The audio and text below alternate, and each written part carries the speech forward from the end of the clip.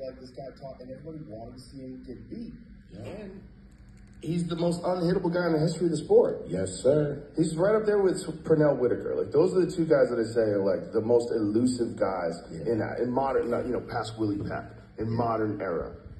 Pernell Whitaker and Floyd.